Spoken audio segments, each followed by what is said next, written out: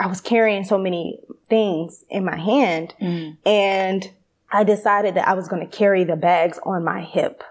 Nobody in Ghana carries things on their hip. They carry them on their head. And so, you know, but I just was not feeling confident to carry my groceries on my head. I was like, I haven't done this. You know, this is not something I grew up with. I'm not going to even attempt it. And so I went up to these guys to hail a taxi back home, and I started speaking, and I greeted them in Tree. But then when I got in, he admitted that he knew that either I wasn't from there, or either I was, you know, I had Ghanaian parents and I was returning or something because of the way that I carried the groceries on my hip versus on my head. So yes, you know, in those ways and instances, I definitely stuck out.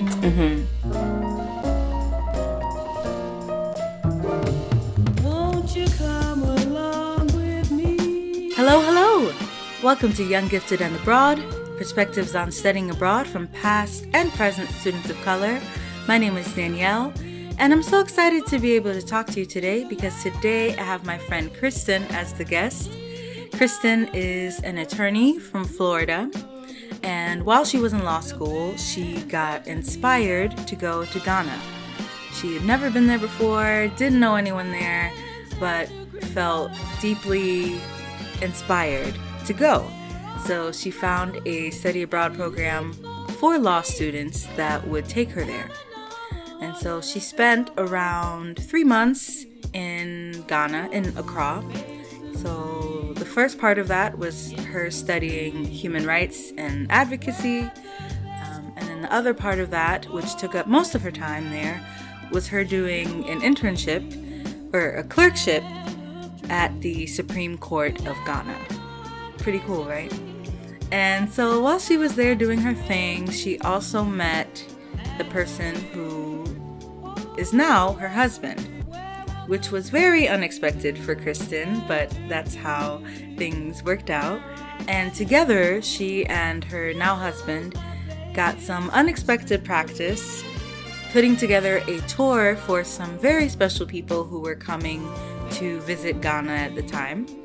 And that went so well that it became the catalyst for Kristen and her husband to start Certified Africa. Certified Africa is their travel company where they focus on bringing people of the African diaspora, especially Black Americans, to Africa in hopes of forming long-lasting connections, not only through cultural immersion and exposure, but also through potential business opportunities, because entrepreneurship is something that is very important to Kristen, and to her husband as well, of course. So you might remember that earlier this year, for episode 53 of this podcast, I spoke to Dr. Daniels of Motherland Connect, which is another organization or tour company that specializes in taking Black people on group tours to Africa and elsewhere. So Certified Africa is somewhat similar, I guess you could say, but also, of course, very unique in its own way, and with a particular special appreciation for Ghana, since that's where all of this started for Kristen. So in this episode, you'll get to hear about what Kristen learned while living and working and, of course, studying in Ghana, and also more about exactly how Certified Africa came to be and how it's going so far, and what Kristen is looking forward to in the future. So, without further ado, sit back, relax, and enjoy my interview with my friend, Kristen Tellis Quay.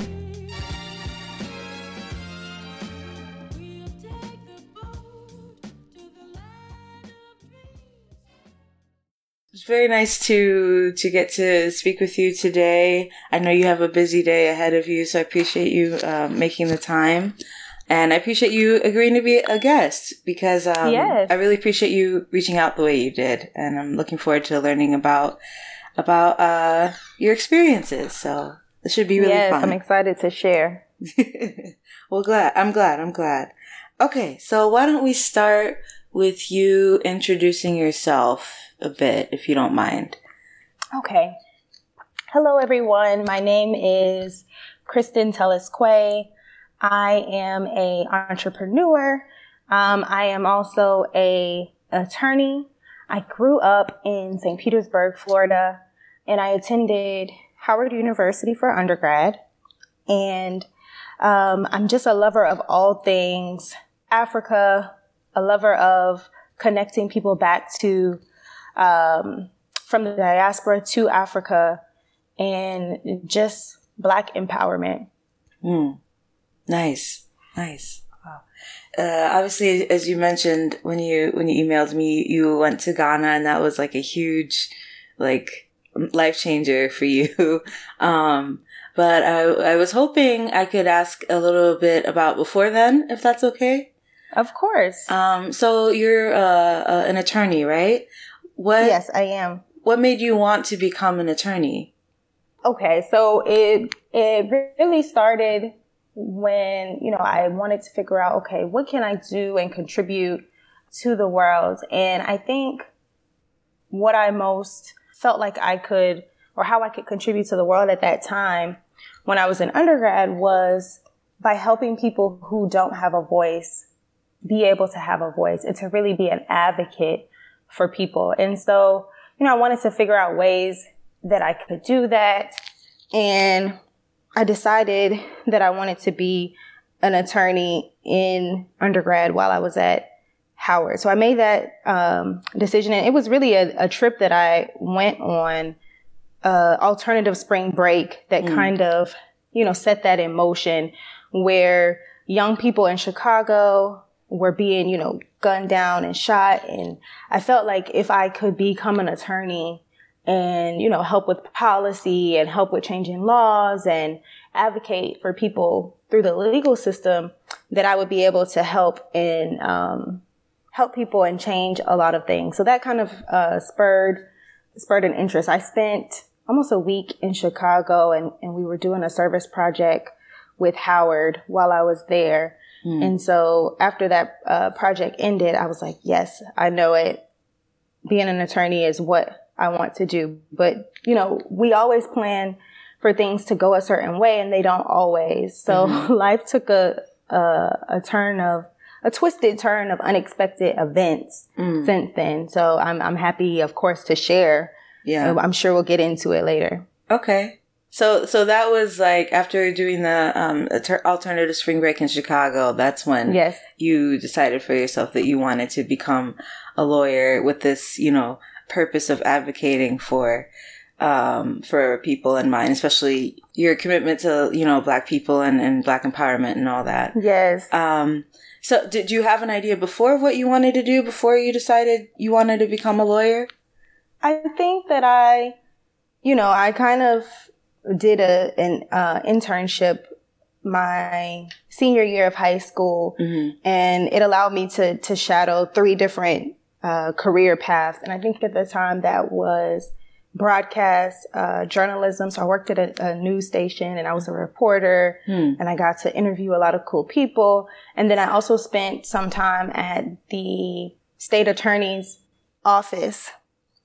And so I got to see, of course, what it's like to be a lawyer in the courtroom.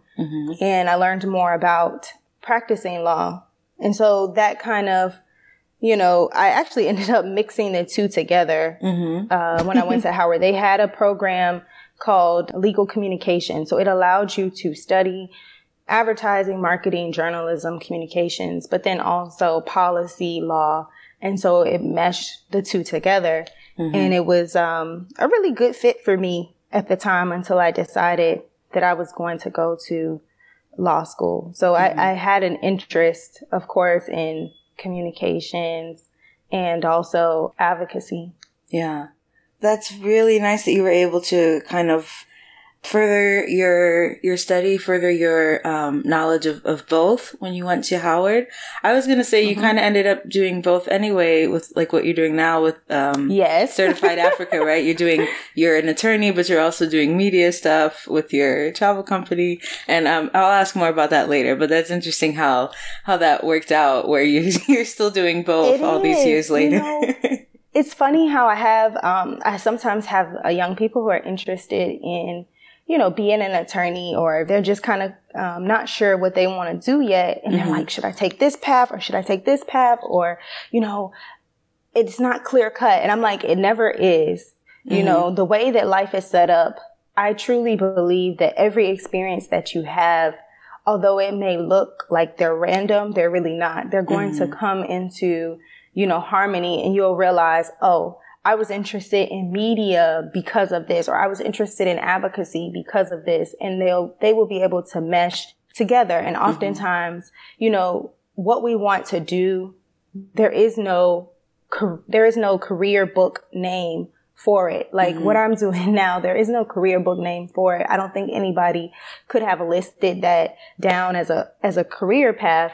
But because of my various experiences, I've now kind of just walked into my purpose. Yeah. So, if anybody's listening and they're confused about what they want to do, just go with your gut. And I'm sure that all of your different experiences will come into harmony at the right appointed time. Yeah.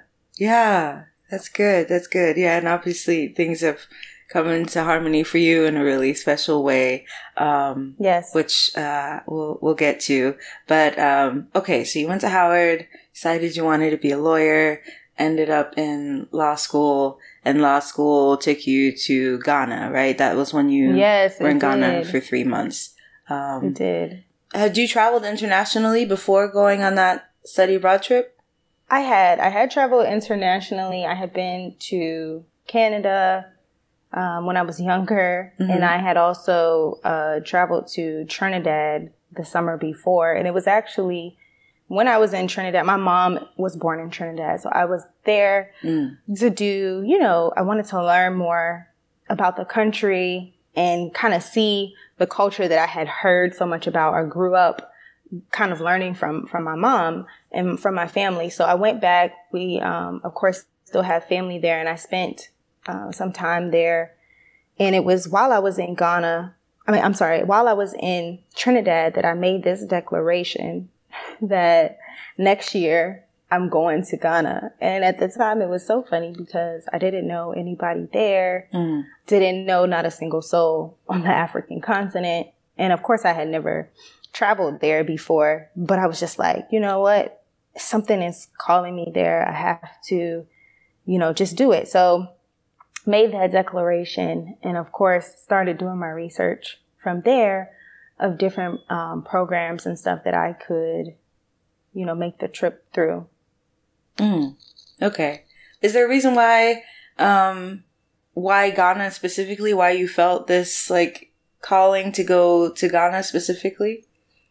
I've always wanted to travel to the African continent, so I'll just put that out there. It had been a long time on my, list of things to do, but it just never worked out for me prior to that point. But someone advised me, a good friend from law school had advised me, well, if you want to go to the African continent, you want to try to do something that allows you to stay for a longer period of time instead of just taking like a 7-day or 8-day trip. And I agreed, wow, that would be good to really be immersed in the culture. And so when I was looking for law programs that would allow me, of course, to spend an extended period of time. And so I think there were some other programs in South Africa. There was one in East Africa, and then there was one in the West. And so as I was deciding, I was like, I think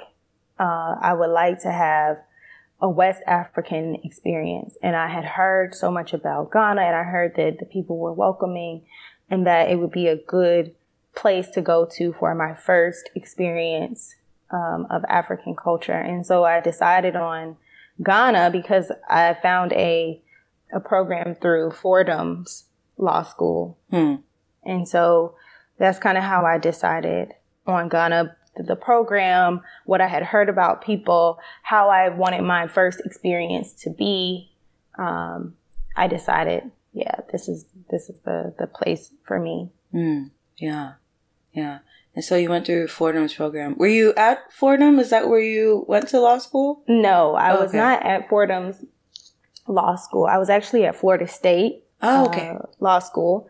But they allowed for a lot of the law schools, when they have these summer study abroad programs, they allow for students from all over to join. So we had students from Florida, students from the West Coast, all over that came and applied to this program. I think there were only 2 Fordham students actually on the program. And everybody else was from different universities. Yeah. So it was interesting. Okay.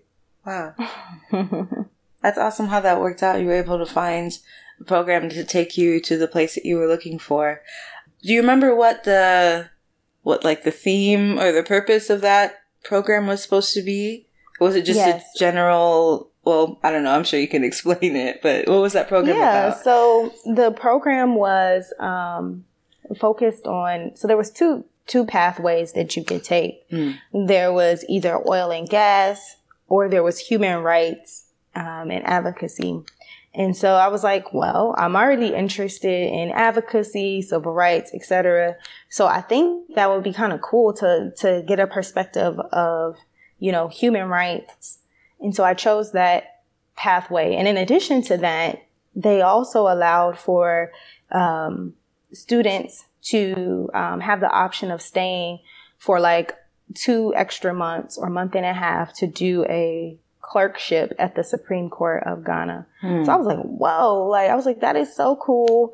I would love to do that. And, that's something great that I could, tell about my experiences. After I come, that's something great to have professionally. So I chose the human rights path, and it was like 2 weeks of coursework, and it was, it allowed for Ghanaian students who were also in law school, and also students coming from the program to interact and have the classes together and have discourse together. And then it also allowed for me to have the clerkship, and it was so, things just worked out interesting. I ended up being placed with the Chief Justice of Ghana Supreme Court, who at the time was the first woman to be the Chief Justice in Ghana and all of West Africa. So I was her clerk for the summer, and I was just like, wow, this is amazing. So the program turned out to be really, really great. Wow, that is so cool. Oh my goodness. Yeah. So cool that you got that opportunity. Yes. And I mean, it's not like I know Ghana's geography that well anyway, but where in Ghana were you? Were you in? I was in Accra. So I was in the capital city. Okay. Everything was located there, but I did travel to other cities, after the externship or the clerkship was over. Okay. Wow. I'm sorry. I'm so processing what you just said about the first woman Chief Justice. That's amazing. Yeah, in Ghana and West Africa. She was amazing, just very nice. Yeah. Very nice. Yeah. And you got to go to class with Ghanaian students also who are also law students.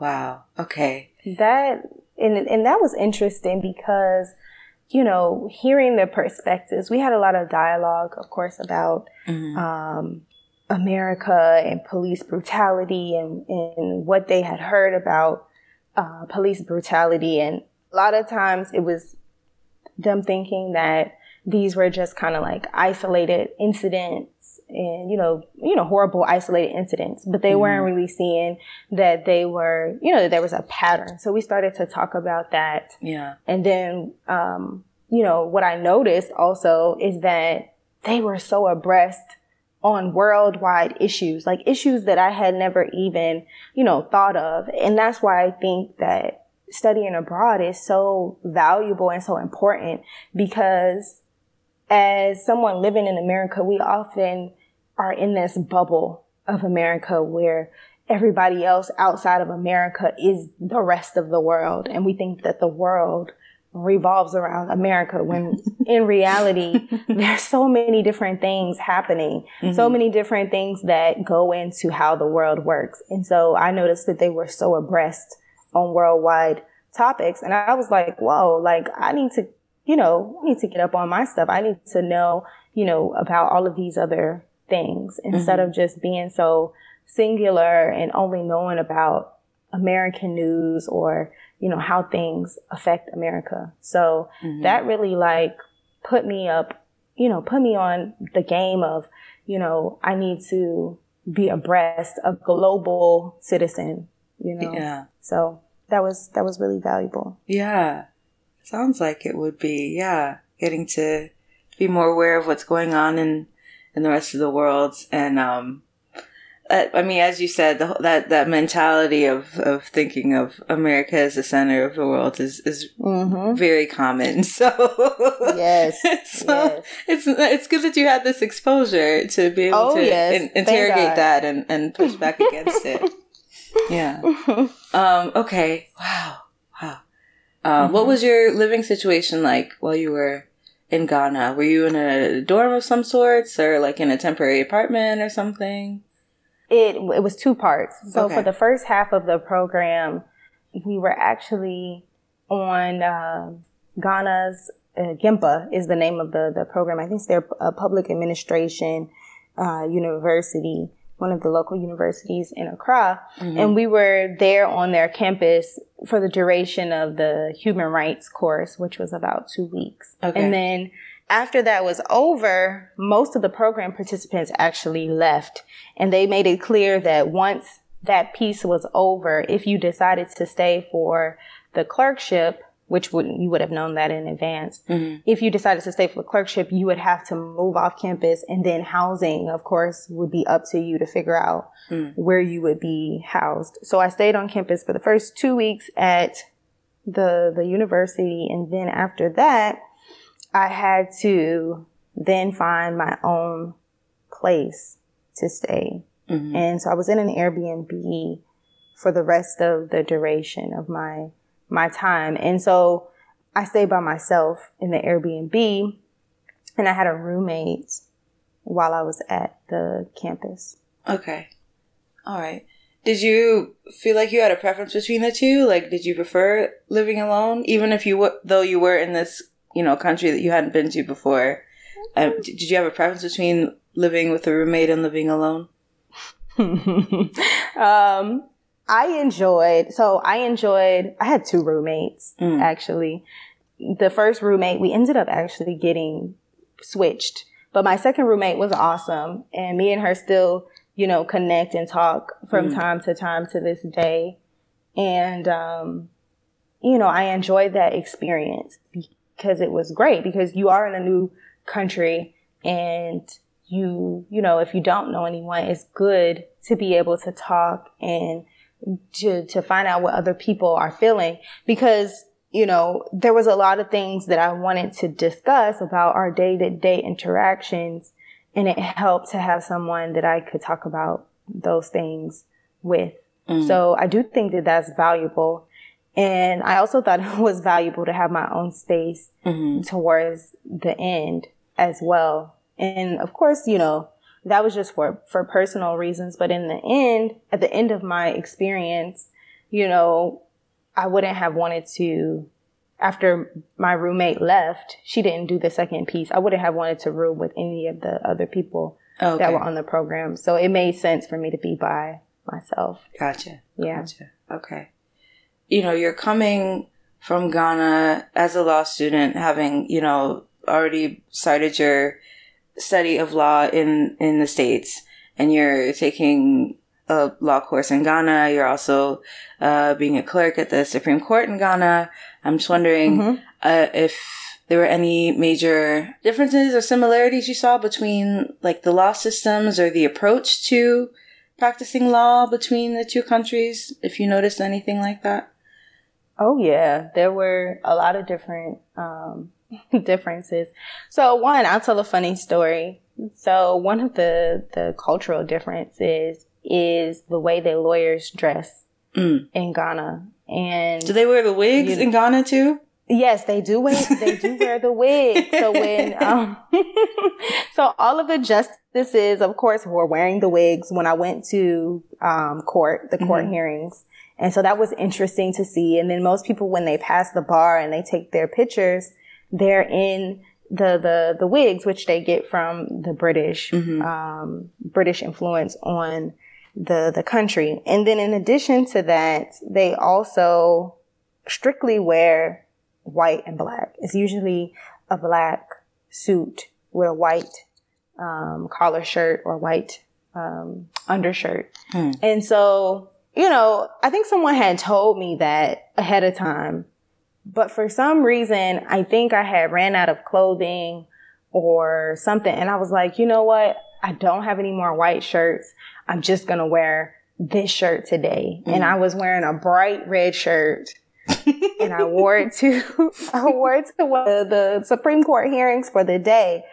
And, you know, I didn't even think about it. I was just so intrigued about what was going on. But later on, after the hearing, some of the guys that I worked with in the Chief Justice's chambers, they pulled me aside and they were like, hey, you know, you probably shouldn't wear a red undershirt or any colored undershirt underneath your suit jacket again. He's like, you only wear white.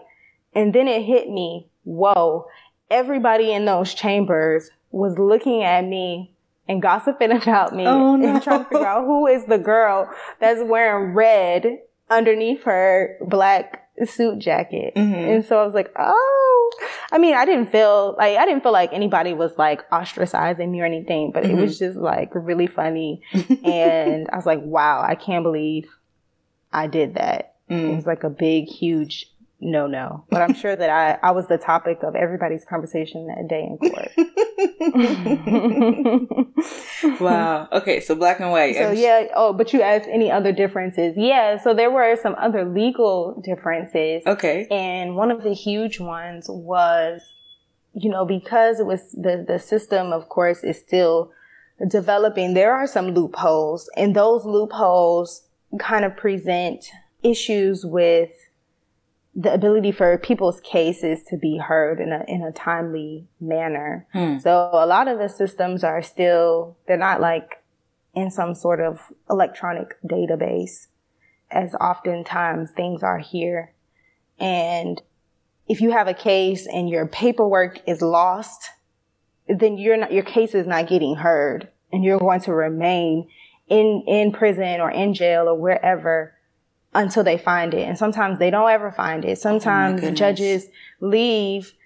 And when the judge leaves, if they took your paperwork with you, or if they've destroyed your paperwork and it's gotten lost, sometimes people end up staying in there without having their cases heard for years upon years upon years. So we heard stories like that about people who were innocent, whose cases were never heard, and they just been in prison and jail for a long time.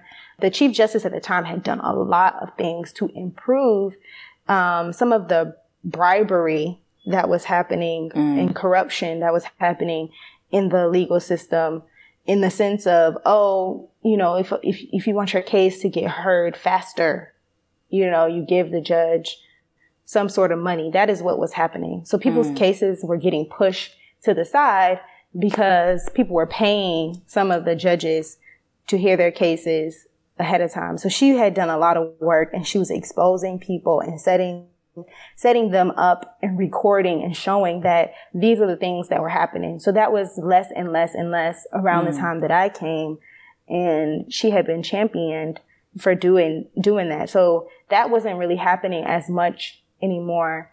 And they were now trying to focus on the ability for people's cases to be heard on time, and then prison conditions, which there was a lot of overcrowding going on. Yeah. So those were some of the major differences in the legal system. I know that here, you know, we just, you know, it's not really a thing for people's cases and their rights to be infringed upon. Like, if it's time for you to have a hearing, you're going to have a hearing. Like, that's a violation automatically, and something that can get a case thrown out, you know? Yeah. So very different. Yeah. Yeah. Cause when I was listening to you, I was thinking like, you know, there are instances here, and obviously you would know better than me, but like where people do stay in jail for a long time before they get to plead their case. But I guess the reasons for that are different between here and Ghana. Like the context is different. So stuff just gets lost and goes missing. Yeah, and then they're just like, well, we don't have the paperwork, so I guess you just have to stay there. And it's like, no, like, if that happened, I feel like somebody could argue for the person to actually be let out, you know? Yeah. But interestingly enough. Yeah. Well, I mean, it's good that the Chief Justice who was there when you were there was trying to reform things so that a lot of those issues, a lot of the corruption and other inefficient things that were happening were not as prevalent. Yes. Yeah. Wow. Okay. I'm happy about that. Yeah. And you got to witness it firsthand too. So I'm sure that was valuable as well. What about your, like your day-to-day life outside of your studies or outside of your, a clerkship? Is that what you would call it? Yes, clerkship, okay. yes. So outside of your studies and your clerkship, what was your day-to-day life like while you were in Ghana? Oh, it was amazing. And I would say that something that shapes an experience is the people that you meet and how well you are able to immerse yourself in the culture. And so something that really, you know, helped my experience, I feel, is that I had reached out. I think I mentioned earlier that there was a friend who advised me to stay longer than just 7 days. And so, you know, I had reached out to him. He's also an attorney. And I had reached out to him and I said, I'm really interested in going. And his dad actually, when his dad was younger and a professor at Florida A&M University, he was doing trips to Ghana. And I first reached out to him and said, hey, does your dad do these trips anymore? He's like, no, you know, he's getting up in age. He doesn't do them anymore. But, you know, you should still look into other trips and see if you can stay longer. And he also had told me that he knew another attorney that had recently just returned back from Ghana and that he would put me in contact with her. So he put me in contact with her and had a great discussion with her and learned a lot of things about how to prep for my trip. And she told me, I know a lady in Ghana who was so helpful, so nice to me while I was there. I'm going to put you in contact with her. And so I actually ended up meeting the lady on my second day in Ghana. And she was just so crucial to the experience that I had. And so my day-to-day experience was like hanging out at her house with her family, you know, and eating fufu and, you know, experiencing some of the local dishes and learning some of the local slang and, you know, just ways of life of an average Ghanaian. She taught me a lot of those things and taught me how to, you know, take the local transportation and how to negotiate, you know, my ride fare or negotiate buying different things. And she helped me a lot out with the language piece. But, you know, it was the day-to-day experiences of waking up and, you know, going to work and taking the local transportation, coming back, picking up groceries at the market. It was very, you know, interesting because I wanted to have an experience, not where I was like kind of on the outside looking in, but I just wanted to live and I wanted to blend in. So a lot of people go to take documentaries and all of that, but I really felt like during that time, I was just trying to blend in and not be seen as an outsider. So it worked actually. Yeah. So you didn't feel like you stood out as an outsider. People saw you as an outsider. No, I didn't. For the most part, I would say no. I think, of course, sometimes people can just tell that, oh, this person is different. She's not from here. They really can. But there were sometimes also, I feel like, where I blended in very, very well. So there's instances where I blended in well. There was a time when I was riding the local transportation home. They call it the Trotro. And, you know, I learned there's like key things that you do when you get on there. And if you don't know how to do them, you're obviously going to stick out, and they're going to be like, oh, this person is not from here. So, you know, my friend had taught me how to operate when I get on there. So when I get on there, I'm not, you know, playing around. I'm focused and I'm acting as if I'm Ghanaian so that I can, of course, nobody can tell that I'm not from there. And so I think I did it pretty well. Like I knew how to do it so well. And so when I got off of the Trotro, I think something had gotten into my eye. And so my eye was like, all of this water was coming out of it. And this lady just started speaking to me in Tree, one of the local languages. And of course, she didn't know that I was American. And it wasn't until I opened my mouth to speak that she was like, oh, you know, she's from America, or she didn't understand what I was saying. But they were basically trying to ask me what was wrong with my eye. And, you know, they were expressing concern and empathy, which a lot of Ghanaian people do very well. Like they're very empathetic. So that was one instance where I blended in very well. And then there was another instance where I went shopping at the market, and I'm coming home, and I was carrying so many things in my hand, and I decided that I was going to carry the bags on my hip. Nobody in Ghana carries things on their hip. They carry them on their head. And so, you know, but I just was not feeling confident to carry my groceries on my head. I was like, I haven't done this. You know, this is not something I grew up with. I'm not going to even attempt it. And so I went up to these guys to hail a taxi back home. And I started speaking, and I greeted them in Tree.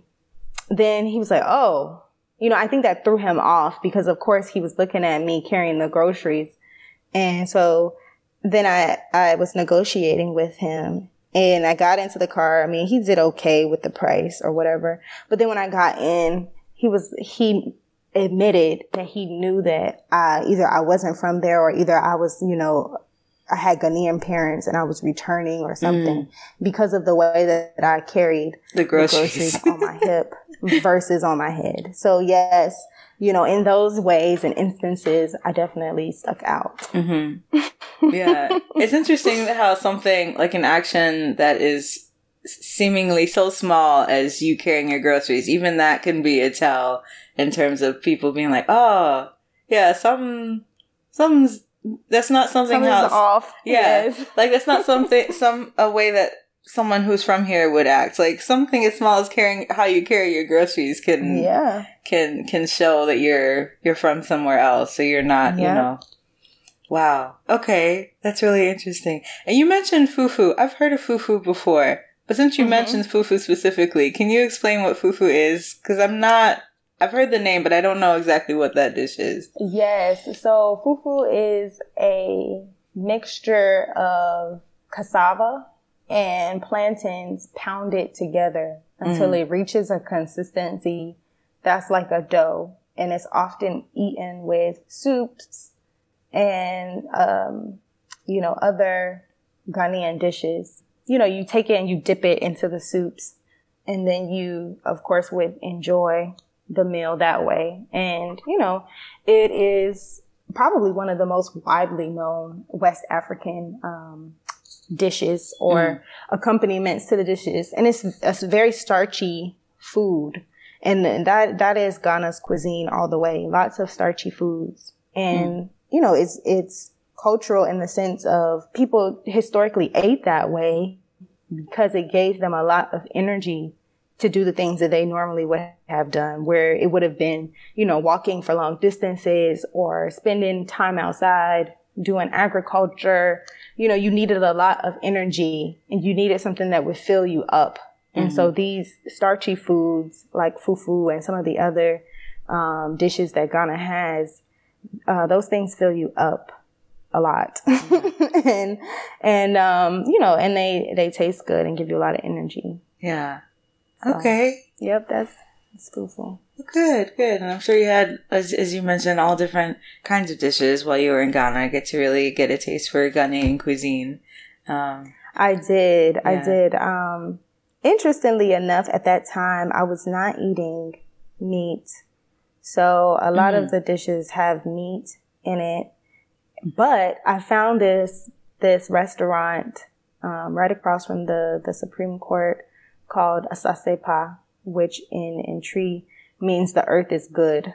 And it was a vegan, so it's a Ghanaian vegan restaurant. So they have a lot of the Ghanaian dishes, traditional dishes, but they make them without meat, and they sometimes use like tofu or some of the meat alternatives. So I was literally there almost every day for lunch, eating jollof rice, or eating groundnut soup without, the meat. They would put tofu and some of the other meats or meat alternatives in it. And oh my God, it was amazing. I was just so happy that I got the best of both worlds. I was like, I get to enjoy Ghanaian cuisine, but then I also don't have to worry about, the meat piece. And I sometimes had fish. So I was eating fish from time to time. And when I would go to people's house, I would just tell them no meat and they would do the fish. And that was okay for me. I was flexible in that regard. Yeah.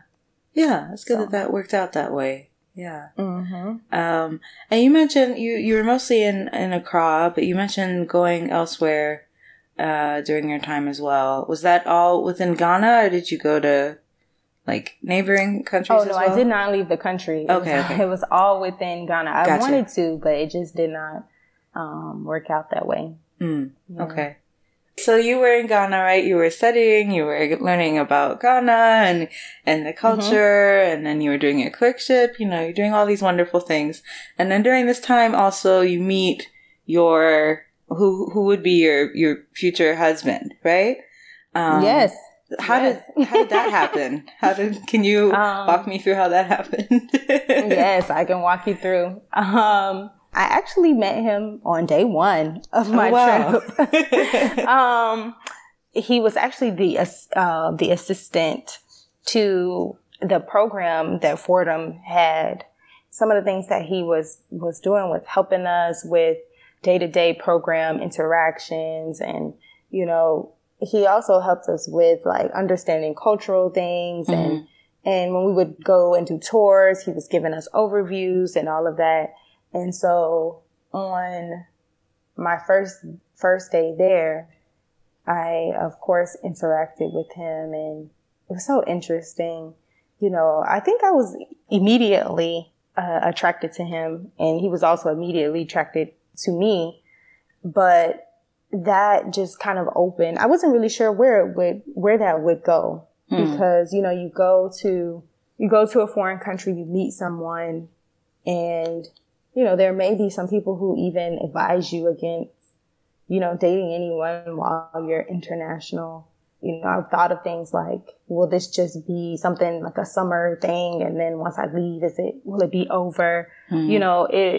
It's interesting because you just never know how those things will work out. But in my situation, it ended up being something so more, and it altered, the course of my life for in a good way, I would say. But yeah, we met my first day, and I remember actually being on the bus because when we first arrived, he wasn't there to pick me up. Normally he would have been there to pick up each program participant up, but for some reason that day he was not able to make it. And I arrived separately than everybody else who came, because of my flight, me having to take a later flight than expected. So I arrived, I get to the campus where we were having the program, and he was there, and he was talking to everybody else but me. And I was just kind of like, okay, he hasn't said a word to me, but I think he's the guy that's, checking everybody in and all of that. And so from there,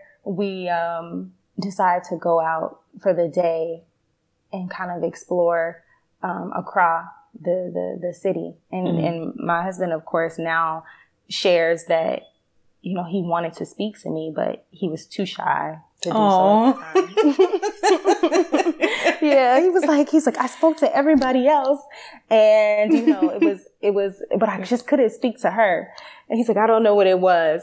But so, yeah, he wasn't able to speak to me when he first saw me. But we get on the bus and we travel to the Lighthouse, which is in a town called Jamestown, which is still in Accra.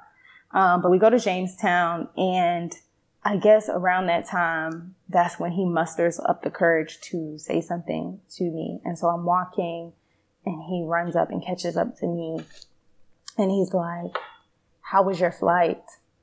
And so I'm like, oh, it was good. And I start to get into this whole long explanation.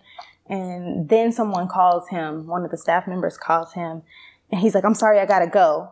And at that time, I'm like, oh my gosh, like, that was rude. You know, I'm getting into my whole, like, you know, why I'm here and how my flight was. And he just kind of disappears. But later on, he shared that he wasn't trying to be rude. He was just, you know, at that time they call him. So that was our first, you know, small interaction. And then from there, we headed to the mall. And on the way to the mall, and by this time, I'm so tired. I'm jet lagged. And I wasn't really too sure when we were going to get the ability to sleep. But he's at the front of the bus, kind of giving this overview of the rest of the tour. And I'm literally about to fall out of my seat onto the floor because I'm so tired and jet lagged. And I'm like, oh my goodness, I don't want him to see me about to fall out of my seat. That is, you know, he's going to think I'm rude for doing that. And so I was trying my best to stay awake. But I remember just kind of seeing him and thinking, oh my God, like, he is so beautiful. Oh. And I texted my cousin, and I'm like, oh my God, girl, I think I may have met my husband. And she's like, already? On day one? I'm like, yeah. I was like, I met this guy. You know, he's so nice and he's handsome. And I was like, I really like him. And she was like, okay. So I remember that moment. And him and I talked a little bit after that. And he found out that I would be staying longer. And he kind of walked me around the mall. So each person kind of had somebody that went with them as they were handling their business and transactions in the mall. And somehow we ended up together. So we chatted about that. And he got my number at that point in time. So, you know, we kind of exchanged numbers. And from that period on, you know, we would see each other while I was doing classes and all of that. And when the classes were over, you know, that was pretty much the end. Everybody left, all of the staff left, all of that. And so him and I actually stayed in contact after the program was over, because I actually really didn't know anyone aside from him from being in the program. And then the lady that I mentioned to you before, who had been recommended or connected, I had been connected to her from an attorney that I knew in Tallahassee while I was studying law. So those were the two people that I knew. And now all of a sudden I'm supposed to be moving off campus, and, you know, I don't know the language. I don't, you know anybody else. So I was like, okay, it's probably a good idea to keep in touch with him. And, you know, so we kept in touch. And from there, I would say that's where we really got to connect even more and spend more time together. And it developed into something more. So that's how we initially got connected. And then around the time that the program, I mean, that was 2 weeks in that the program officially ended. So from that time towards the end of my 3 months, I would say we spent pretty much every single day together. Wow. That's so sweet. Wow. And so you left, when you left, you maintained contact and somehow made it so that y'all are both over here now, right? Yeah. So, Okay. it's not the traditional love story in the sense that, you know, we didn't spend a long time dating or we didn't really know each other for a long time. Mm-hmm. But we knew at the end of the 3 months that I was there that we wanted to get married. So, Wow. Yeah. So before I left, he'd actually, you know, asked me to marry him or we talked about marriage and what that would look like for us. We talked about our values about marriage and love and all of that. And listening to him talk about these things and what he valued and what I valued, it let me know that, wow, this is somebody that I could see myself with. So one of the key things that I think also defined that I knew that I was in love with him. Like there was a time that we had an argument and, you know, I said something to him and it was hurtful to him. And he was like, and when he expressed that it was hurtful, I was like, wow, the pain that I felt when he told me that, I was like, well, I've never felt that about anybody that I've ever dated or liked. It was like, him being hurt me also. And and, you know, I, of course, apologized, but it was like, I feel connected to him in the sense that I would never want to do something to hurt him or care about him. And so that confirmed to me at that moment that, wow, okay, yes, you know, this is somebody that I can see myself with, that I love. And I don't know how this happened because I didn't expect for it to happen. Right. You didn't go to Ghana looking for a husband. No, I did not. I did not go to Ghana looking for a husband. It's funny though. I had a friend that was like, hey girl, we don't go over there, come back with a husband. And I was like, I'm not saying that I will, but I'm not saying that I won't. And I think because I was open and I just didn't have any expectations and I also wasn't trying to shut it down, you know, that opportunity presented itself to me and I just took it in that moment and decided in that moment if it was for me. But maybe if I had, you know, gone like, oh, I'm not going to talk to anybody because of all these preconceived notions, I would have shut off a chance for my blessing, you know, something that has altered my life. So, you know, I had to push all of those things out of my mind of what traditional love could look like for me to be where I am today and for us to be married because I went back. Oh, so I'm missing a piece of the story. So he asked me and of course I said yes. And we decided that we wanted to be married before I left. And then my parents actually came. My parents actually came the last 7 days of the time I was in Ghana. So they wanted to experience it as well. And, we put together this trip and this tour for him, my husband and I. They enjoyed it. They really got a beautiful experience and all of that. And it wasn't until I never told them that we had anything going on. You know, I just kind of let them, I wanted to see their reaction to him. I wanted to see if they liked him and all of that. And they really did like him. Just for his own, you know, personality and all of that. I remember my mom arriving and within an hour of the meeting, she's like, oh my God, you have to come visit us in Ghana. And I've heard so much about you. And I'm sorry, you have to come visit us in the States. You know, she wanted him to come and visit and they felt like him and the other young lady had taken such great care of me that they were now family too. Wow. So they loved him. And it wasn't until we got back home that I then told my parents that we wanted to get married. And they were like, okay, well, we like him. So we discussed it more and they were accepting of us moving together, moving forward with marriage. Yes. Right. Okay. Wow. So they were receptive. Wow. Okay. So hearing you tell it, it's way different from what I thought. I thought, okay, you met this really nice guy in Ghana, you stayed in contact, and then eventually since then, you've both relocated and got married. But everything went really quickly that's all much faster than I thought. And I'm surprised that your parents were so receptive because I don't know, I would just assume that a parent would be a lot more like maybe even suspicious that you're getting married to someone in such a short amount of time and they're not even from the same country as you, but it seems like your parents were cool with it. Well, I'll say this, Danielle. That's why I say this whole thing was fate, and it was meant for me to travel there. It was meant for us to meet. It was actually meant for my parents to come to Ghana.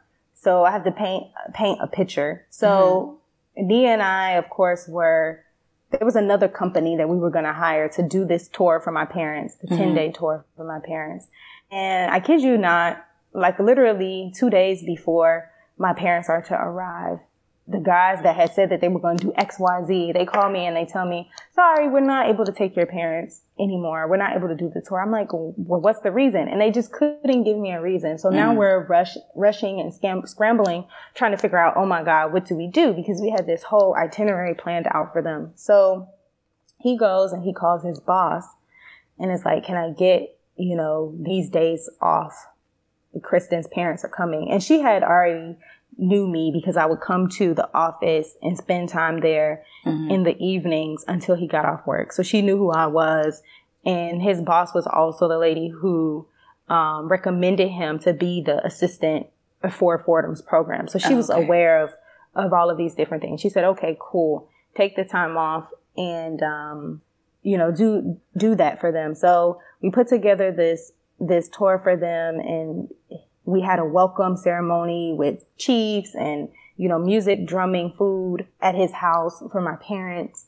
And, we had a driver and we went to all of these different places, and he was with us for the entire 10 days and was pretty much like our guide. So my parents really, really, really got a chance to know him. And, there's not any preconceived notions because I never once told them, hey, me and this guy like each other as more than just friends. So I just wanted them to form their own opinion of him without, all of those things in their mind, which they did. And they really liked him. And so I think that them coming to Ghana and meeting him and, seeing what type of person that he was, that made them so much more confident when I told them that we wanted to be married. You're right. If I had spent that whole time, we decided to get married, and I would have come back and told them, hey, me and this random guy want to get married.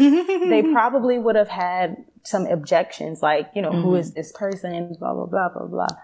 But because they met him and spent time with him and met his mom and his brother and all of that, it made them more confident. And yes, there were other family members who, shared their concerns and opinions about me getting married. And even some, I don't know if I mentioned it, friends. There were even some friends like, don't you think you're rushing it too much?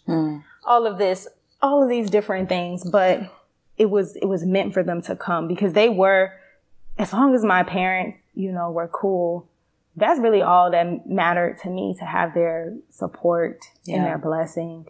And I did. And they, stood up for me, and they stood up for us being together when other people had their concerns and didn't believe we should be together. And now, 4 years later, those same people who, of course, shared and expressed their concerns are the biggest advocates, and they love him so much. So, yeah, it just works out in such a way where I think it was positive. Yeah. Yeah. Wow. Okay. And is he an attorney as well? So he was in the legal field. He was getting his legal degree in Ghana at the time. So he has a background in law, but he never wanted to practice. So he did that. Well, the plan was actually to go to the UK because it was a UK university that he was doing a UK program. But he never, of course, when he met me, that kind of changed his plans of eventually moving to the UK. And I think him seeing me study for the bar and how hard I had to study for the bar, that just kind of deterred him. He was like, yeah, you're right. Practicing is just not for me. So he's not a practicing attorney, but he has a background in law, legal reforms, and justice and all of that. Gotcha. Yeah. Okay. Full transparency. I did check out, the Certified Africa YouTube channel.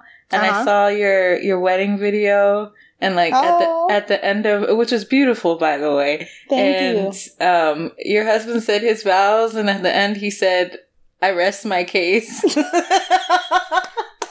So I thought, okay, two lawyers are getting married. That's wonderful. But I see how it's different from what I assumed. Said that. I was like, oh my God, did he really just say I rest my case? But yes, background in law. Okay. Wow. And so that time that you planned that trip for your parents when they came, was that what inspired you to form your travel company with your husband, or is that something that you were already thinking of before your parents came to Ghana? Yeah, it actually was what kind of, I would say, inspired it or was a catalyst for everything after that. So, the experience was amazing. I loved it. Like, I was like, I could see myself coming back here, and while we were even there, I remember my dad, me, and my husband, we were all talking like, we should definitely be telling more people about this, about the experience, and maybe we could even start our own travel company. And, it was something that we were already discussing. And true enough, like one of the first things we did when he moved, so he moved almost a year exactly after I left Ghana. And so when he moved, that was one of the first things that we did. He started working on the business and building Certified Africa. We picked a name. And then we kind of decided what we wanted to focus on and what was going to be our niche. And we decided that there's too many people who come to Ghana and to experience culture, leave, and they enjoy their experience, but they just never come back. And we were like, okay, so one, how can we get them to come back? And how can we get them to be a part of, Ghana and contribute to the culture and be ingrained in the culture? And then also a second piece to that, there were so many people coming to Ghana that didn't look like you and I. They were coming because they see Ghana as a business opportunity, a place rich in business opportunities, a place for them to make money. And so they come there because a lot of people don't know, that there's a lot of lucrative opportunities in Africa. And I'm like, well, Black people, we can be a part of this too. This is our homeland. This is where we come from. We should be the ones that are over there doing business and pursuing entrepreneurship, not people from the outside coming. So we were like, how can we get people to see that? The best way for them to understand about the business opportunities that await them in Ghana is to show them. And so we decided to merge the cultural experience together with exploring business opportunities and investment opportunities. And that is how really Certified Africa was born. So yeah. And I mean, how's that been so far since you all started Certified Africa? I'm sure like starting your own business has its trials and everything, but I mean, I guess overall, how would you say it's gone so far? So it has been honestly a blessing. And every day that I think about it, I realize that, it's bigger than me. It's bigger than my husband. It's bigger than both of us. And it's about the impact that it's going to have on the African diaspora and the continent of Africa. And so that's what pushes me each time when there's, troubles or trials or whatever. And it makes, I'm so passionate about it. But it's been good. Our first year of tours just so happened to be the year of return where so many people were coming back. And that was a blessing for us because it allowed for us to take almost close to 100 people to Ghana our first year in business. Wow. That's amazing. That was, I couldn't have even imagined that or expected that.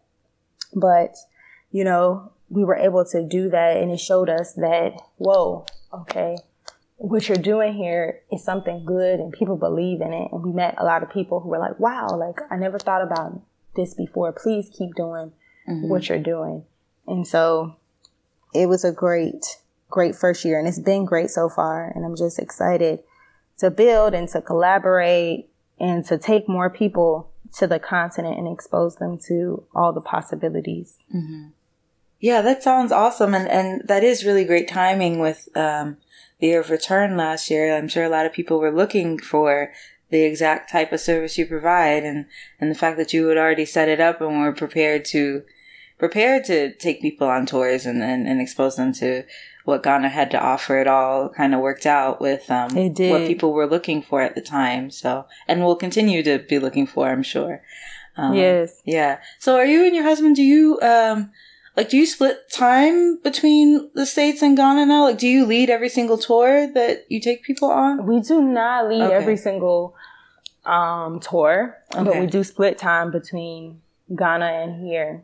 So we, of course, are back and forth. I mean, the plan ultimately is to be full-time in Ghana. Right now, we're back and forth. Mm-hmm. But eventually, the plan is to be full-time in Ghana, and also for the company and the touring piece to operate, without us. It should be, a company should be able to operate without the founders. And that's how, efficient it should be. So eventually, of course, that is where we are headed. But because we are also living and doing what we preach, which is to do business in Africa, we, of course, are there doing other things that we're personally building, like in other areas like agriculture, real estate, food, just so many different things that we personally have interest in doing. So Ghana is one of the places, and many other African countries, there are places where there are problems. And, people talk about problems, but we look at these problems as opportunities and opportunities for you to come in and solve the problem and to contribute to Africa's development. And then also for you to employ people and for you also to be able to make money. It's something that you can come in and do and affect a lot of people, help a lot of people. And also you also personally benefit. So we are just focused on helping the African continent and doing a lot of businesses, starting a lot of business and helping other people move back, relocate back and start businesses. So those are the things that keep us moving back and forth between the States and Ghana right now. Okay. But eventually, like you said, you would like to relocate to Ghana, to be make that there your home. full-time. Yes. Yeah. Okay. Wow. So when you were thinking of or preparing to participate in this program while you were in law school to go to Ghana, I'm sure you didn't foresee all this other stuff happening as a result, right? Oh, no. I think it's just so, I'm just amazed at how my life has taken a turn. And I wanted to share this. When I was in law school, literally, I want to say maybe the semester before I left to Ghana, one of the main motivators of me even studying abroad was because, I felt as if I was about to start this journey that was going to stop me from doing what I truly, deeply desired deep down. And that was, I had this desire to travel the world, and I had this desire to do it with my future family. So I was like, I want to travel, and I just want to be able to go whenever I want to. And I don't want to have to work, all these hours and be with people that don't really matter. I want to be with my future kids, my future husband. And I just want to enjoy life. But while I was in law school, I was just like, I don't know anybody that's doing that. And it was nobody I could talk to. All the people that I knew were doing the whole, be a lawyer, go to work, 9 to 5 or 80 hours a week, 60 plus hour corporate lawyer. Like they were all in these roles and nobody could really advise me into what I was envisioning. And so I was like, okay, so let me just do this study abroad thing and travel. I have to travel because if I don't, this could be my last time before I get married, get into a job, have kids. And that stops me from being able to do what I want to do. And in trying to avoid all of that happening, that spurred me to do the trip because I had one more year of law school left. That spurred me to do the trip. And I go on this trip and meet my husband. And then I also end up starting a travel company. Like I'm just amazed and so grateful and thankful that I that I was brave enough to go, honestly, and brave enough to venture out and make that move, because maybe I would have been too scared or, not have done any of those things. And I may have been very miserable. Because deep down I wanted to do something different. Yeah. And in meeting my husband, he's opened up my eyes, and he was one of the major motivators of me deciding to leave a traditional legal role of being in an office and pushing me and showing me that you can be an entrepreneur. You can work from anywhere in the world. Your life can be exactly the way that you want it, and having that support has been amazing. Mm-hmm. Yeah. And you're both on the same page, in terms of what you want out of life and looking at things differently outside of like what might already be prescribed for you, seeing if there might be another way to live or another way to make what you want happen. So, and it's great that you have each other. You don't have to figure that out alone. Yes.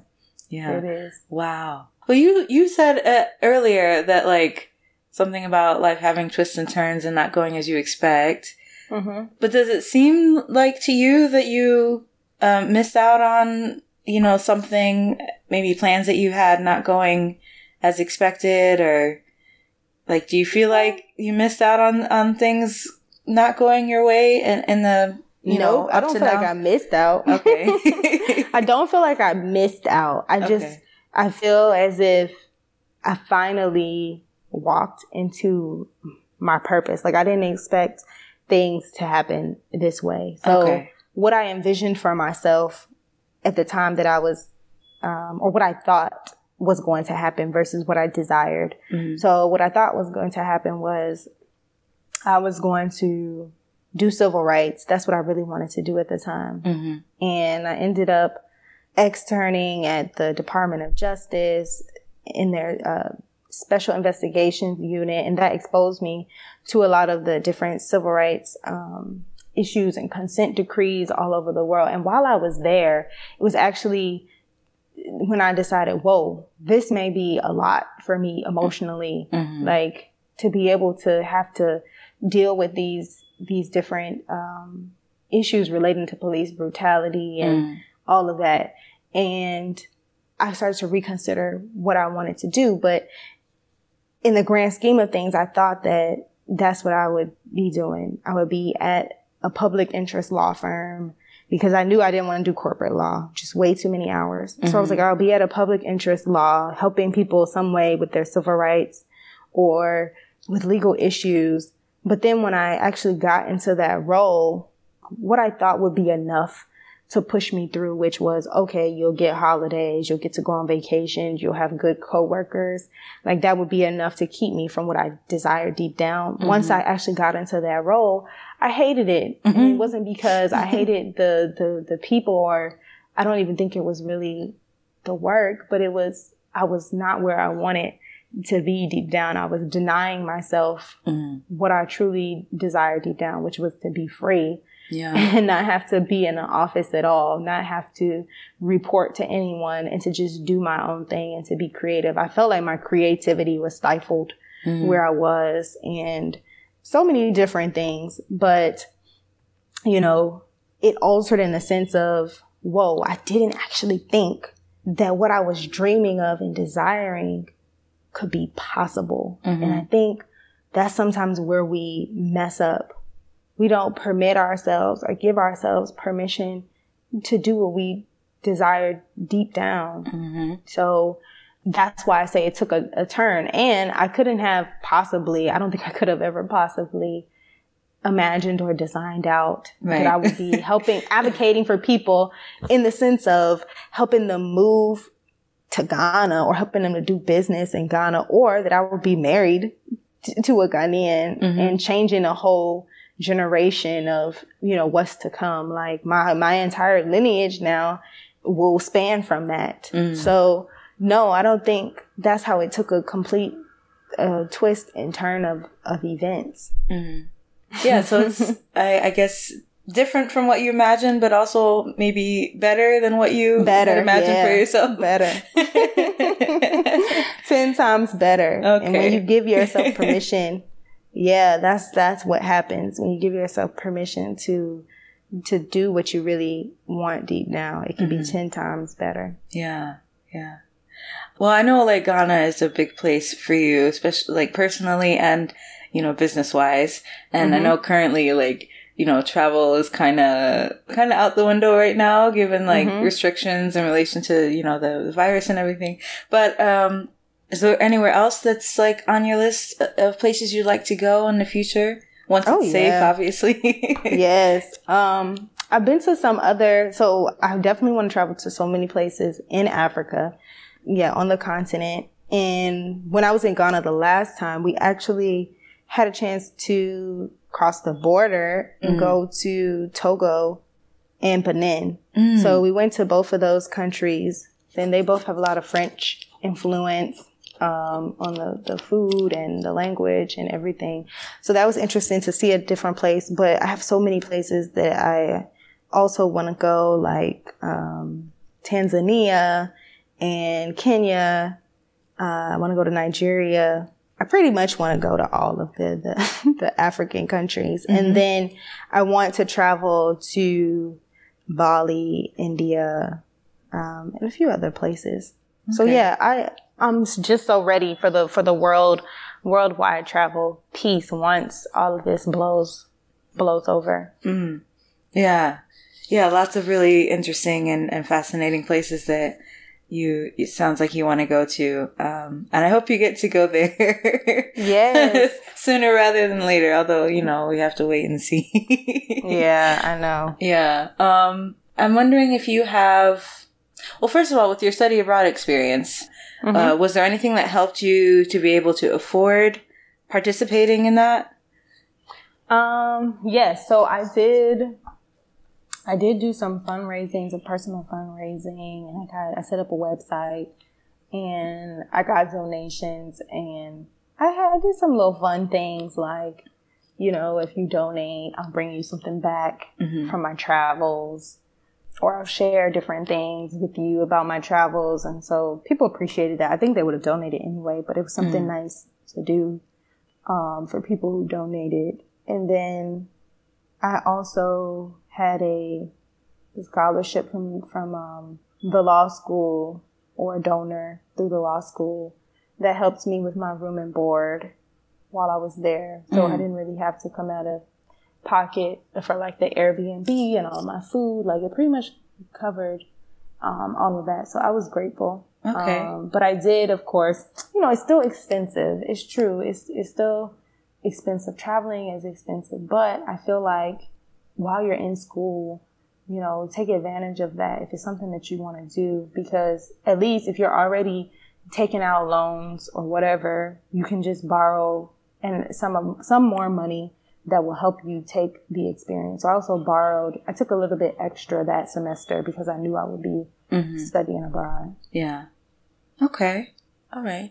I guess more generally, for anyone who wants to study abroad like you did, or just travel more, do you have any advice for someone who'd like to have similar experiences that you've had? Yeah, I would say if you have a desire to do it deep down, do it as soon as possible. You just never know what may happen. I would say be open, like try your best to meet people and immerse yourself. You know, if you need to study a language beforehand, do it. Like I had started getting familiar with some of the language before I went to Ghana. Like that helps enrich your experience. Reach out to people, find out, you know, people who've been before, and see if you can get in contact with anybody that may be in the place that you are. Bring a buddy if you have to. If not, don't let that hold you back either. But I just say go for whatever it is that you want. Even if there may be misconceptions about a particular place, if you know deep down that that's where you want to go, don't let that hold you back either. Yeah. That's good. That's really good. I realized I forgot to ask you what about with Certified Africa, what your vision going forward is, like what you want or what you're expecting from it going forward. I know you mentioned when you emailed me something about opening it up to the youth as well. Yes. But I mean, beyond that, do you and your husband have a vision for where you want Certified Africa to go? Yes, it's a huge vision, but it just really deals with getting millions of people, Black people, to connect to the continent. And that can be done in so many ways. So eventually Certified Africa will be bigger than just the travel piece. You know, there'll be media, you know, there will be stories that are told, whether that's in film or whether that's through, you know, videography, but there will be stories that are told that connect people to the continent and influence them to want to travel, to want to move back there, to want to do business. And then we feel as if the best way for you to change a generation is to start with the youth. So we're very passionate about youth. And of course, me is passionate about helping youth that are on the continent because, you know, that was his life before, being in Ghana and feeling like you have to leave in order to get opportunity. And now him coming and leaving Ghana, coming to the States and being able to see like, whoa, like all of that was there while I was in Ghana and I wasn't seeing it from that perspective. Yeah. So now it's about showing other young youth in Africa that Africa is rich and that is so much that is there. If you see it from this perspective, you may not even need to leave. If you have the opportunity, do it. But if you don't, like there's so many opportunities right here in your own homeland. So there's that piece with the youth and helping them to start businesses, giving them the tools to pursue entrepreneurship as a path versus getting a job. And then there's also the piece of getting youth from the African diaspora to go home, getting them to collaborate with African youth and connect and learn about their culture. And then also for them to start businesses and think about international business and being global citizens, because there's too many people too many youth who don't even know anything about Africa. What they know is what the media has taught them. And it's a lot of negative things, things that are not accurate. So we have a lot of work to do in changing the perception of Africa and getting people to actually visit, learn about their culture and their roots. And so the vision is big in the sense that there'll be so many different ways that we can do it. And as we grow, we'll be expanding those ways. Yeah. So a really big vision, a really ambitious vision that you have. But it sounds incredibly worthwhile. And I hope that you all get to do everything that you're hoping to do. Amen. Yeah. It seems like something that is really needed and can be valuable and well, I guess life-changing for a lot of people, just like your experience was life-changing for you. So, yeah. I know we've been talking for a while, but I do want to ask, my last question that I ask everyone is, you know, where can people reach you or keep up with you if you'd like them to do so? Where can they learn more about Certified Africa or just maybe even follow you personally if you'd like them to do so? Yeah. So you all can, if you're interested in finding out more about Certified Africa, you can definitely contact us at certifiedafrica@gmail.com. You can visit us on our website, www.certifiedafrica.com. You can follow us on Instagram. We're active on Instagram. We're also active on YouTube at Certified Africa. We discuss a lot of different topics on, Africa and the African diaspora. So you can go and learn about things there. If you're interested in taking a trip, reach out to us. Even if you're a youth, reach out to us. We'll be, of course, launching trips for youth, and we have our other trips as well. So if you're just interested in making that journey, if you're interested in moving back, and you think that's something you want to do and you want to learn more about it, reach out to us about that. And if you want to personally follow me, my Instagram is at Black Wealth ESQ. So that's my handle on Instagram. Okay. So lots of options for people to get in contact with you and to learn more about what you're doing. Yes. Certified Africa or at Black Wealth ESQ. Okay. Yes. Fantastic. Wow. Thank you so much, Danielle. Yeah, thank you. I really enjoyed learning more about your experiences. Me too. I enjoyed having the conversation today. This is great. Yeah. I'm glad you enjoyed it. That's my goal. I hope people, enjoy having this conversation. So, because I know I did. So thank you for your time. This was great. Okay. I hope you have a wonderful Sunday. I hope your event later today goes well. Thank you so much. Yeah, and I'll be in touch. Okay. Alrighty. Reach out if you need anything. Thank you again. And Yes. Have a great day. Thank you. You have a great day too, Kristen. Okay. All right. Bye-bye. Bye.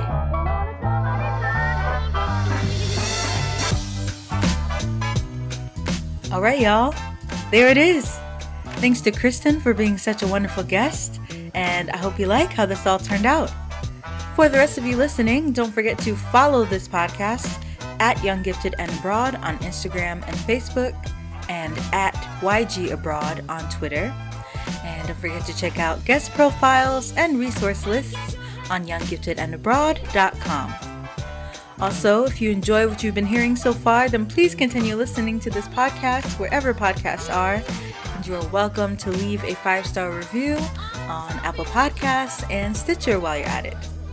And as always, if you have questions or comments to share, or if you yourself would like to be a guest on the show, then feel free to email me at younggiftedandabroad@gmail.com. So for the next episode in 2 weeks, the guest is going to be someone whose work I admire. She has a very splendid Instagram page and podcast that I follow. And this person lives in France now, but before that, she got to study in Australia. That's all I'm gonna say for now. So you can look forward to hearing more about that in 2 weeks. But until then, thank you so much for listening, and talk to you next time.